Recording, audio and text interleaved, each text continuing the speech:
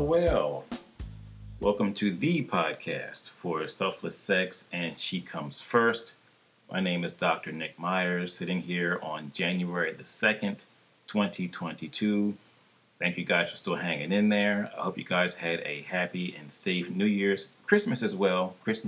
Happy holidays to you guys as well. And we're moving on from that into the brand new year. And I got some stories to tell you, but I won't. I've been away for far too long. And today, well, first off, I just want to thank everyone just for hanging in there throughout the entire year. And, I've been gone for at least 6 months.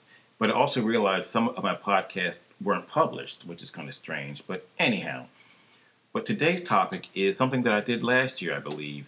And I want to talk about some sexual resolutions for 2022. So let's get into that topic today. Well, what I did was I just went around the internet really quickly and I found a few new resolutions for you guys just to try. Of course, these are just suggestions for you. So here we go. And the first one I have for you is this. Number 1, try something new each week. Try something new sexually each week. Meaning, if you think about it, what kills sex or sexual desire? And that's routine. Doing the same thing the same way every time, over and over again, and you have orgasms the same way, then you roll over and fall asleep. That's routine. That can get boring over time. While it may be satisfying to some, it may get boring. It's the same thing. You got to break it up. So instead of always having sex in the bedroom, have sex outside of the bedroom, on the sofa, or in the car like you did back when you were teenagers, or have sex in the front seat of the car like back when you were teenagers. Just watch out for the stick shift. And just starts in, maybe have some outdoor sex or something, but you got to spice it up. Number 2, stay playful. Sex always doesn't have to be a chore. It should never be a chore if you think about it, and not always so super serious. Question for you. How often do you guys laugh? How often do you 2 or 3 laugh when you're having sex and you're actually having a good time? Because if it's not as serious and it's very light and it's kind of airy and everyone's having a good time, it helps to keep that spark alive. And just by taking some of the pressure off of your sexual partner or partners, it can make the whole event better. And also, while you are actually engaged in the sex, talk about it, even if it's dirty talk or fun talk. I'm not saying tell jokes and shit like that, but, just keep it light. My third suggestion may sound counterintuitive to what I just said a second ago, but for number 3, you may have to schedule sex. And that sounds so clinical and so dry and all the other jazz. But don't forget, this is 2022. People are already overscheduled anyhow, and they may not put sex on that list. So you may go longer than you would like without sex. So you know what? If you put it on your calendar, you'll do it, because you know why? It shows you, and it shows your partner and your partners that sex is important. Like you go to the doctor, that's very important. You go to the dentist, that's also important. You schedule intimate time with your partner, that's also extremely important. So don't forget to put that in there, pencil it in, or use a pen, so you don't just kind of skip over it and rush by it. And also, be sure to set out a good block of time so you're not actually just rushing through sex to get on to the next thing that's on your list. Just break out a couple hours. That's fine, because you know why? Sexuality and sexual health is very important. Number 4, explore your sexual desires. Meaning, let go of the shoulds.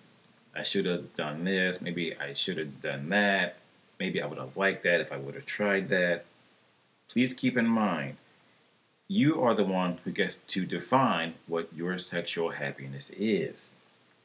So, if you want to try something by yourself, through masturbation first or something like that, or you want to try something with your partner or introduce a topic or introduce something that you want to try with your partner because like you may like it, I always say start slow, have a conversation about it. Don't just jump into it. Think about it, and if the stars align properly, go for it. But I will say this again: you get to define what your sexual happiness is. Number 5, improve your sexual communication skills. And what I mean by that is that your partner or partners cannot read your mind. They really can't. So you actually have to learn how to talk to them about what you like, what you dislike, and your boundaries. Meaning, so let's say your partner or partners, they're not touching you, or he or she is not touching you the way that you like. And you're not getting as much pleasure out of it because you just don't like it. So they're going to keep doing that because you know why? They think that you actually like that. So until you tell them what's going on and how you really feel, they're just going to keep doing the same thing over and over and over again. So speak your piece.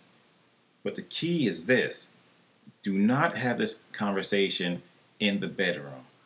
Have it any place else, but just not in the bedroom, especially while you are engaged in an activity. But I'll say this again, but if it's that bad, just stop. Say, I really don't like this, just stop. Period. And the final resolution I have for you all is more like a challenge. Now think about it like this. Because you are being more playful during sex, because you are talking about sex more, because you are scheduling sex, showing your partner or partners that it's actually very important to you, because you are talking about your sexual desires with each other, you may want to have more sex. And that's not a bad thing at all. Actually, it's very good. So my challenge is this. Can you engage in 101 days straight of sexual activity where you or your partner or partners has an orgasm or something fun like that? Can you do that for 101 days straight? So that will take you up through March, probably into April. Springtime. There you go. And it's a good way to keep your partners warm during the winter months as well. So to close out this podcast, I know it's been a minute since I put up a podcast, probably 6 or 7 months. That's okay though. There were a lot of things going on. I'm back here right now, so and I do actually really enjoy this. Happy 2022 to everyone out there, and let's make this your best sexual year to date. So I always like to end on a question, and my question for everyone out there is this: What are your top 3 sexual resolutions for 2022? And please feel free to leave those in the comments down below. But of course, if they're really nasty, YouTube or whoever's going to block them. So just be careful about that too. So on that note, I'm out. You guys have a great day. Stay tuned, and I will try to talk to you soon. Okay, bye.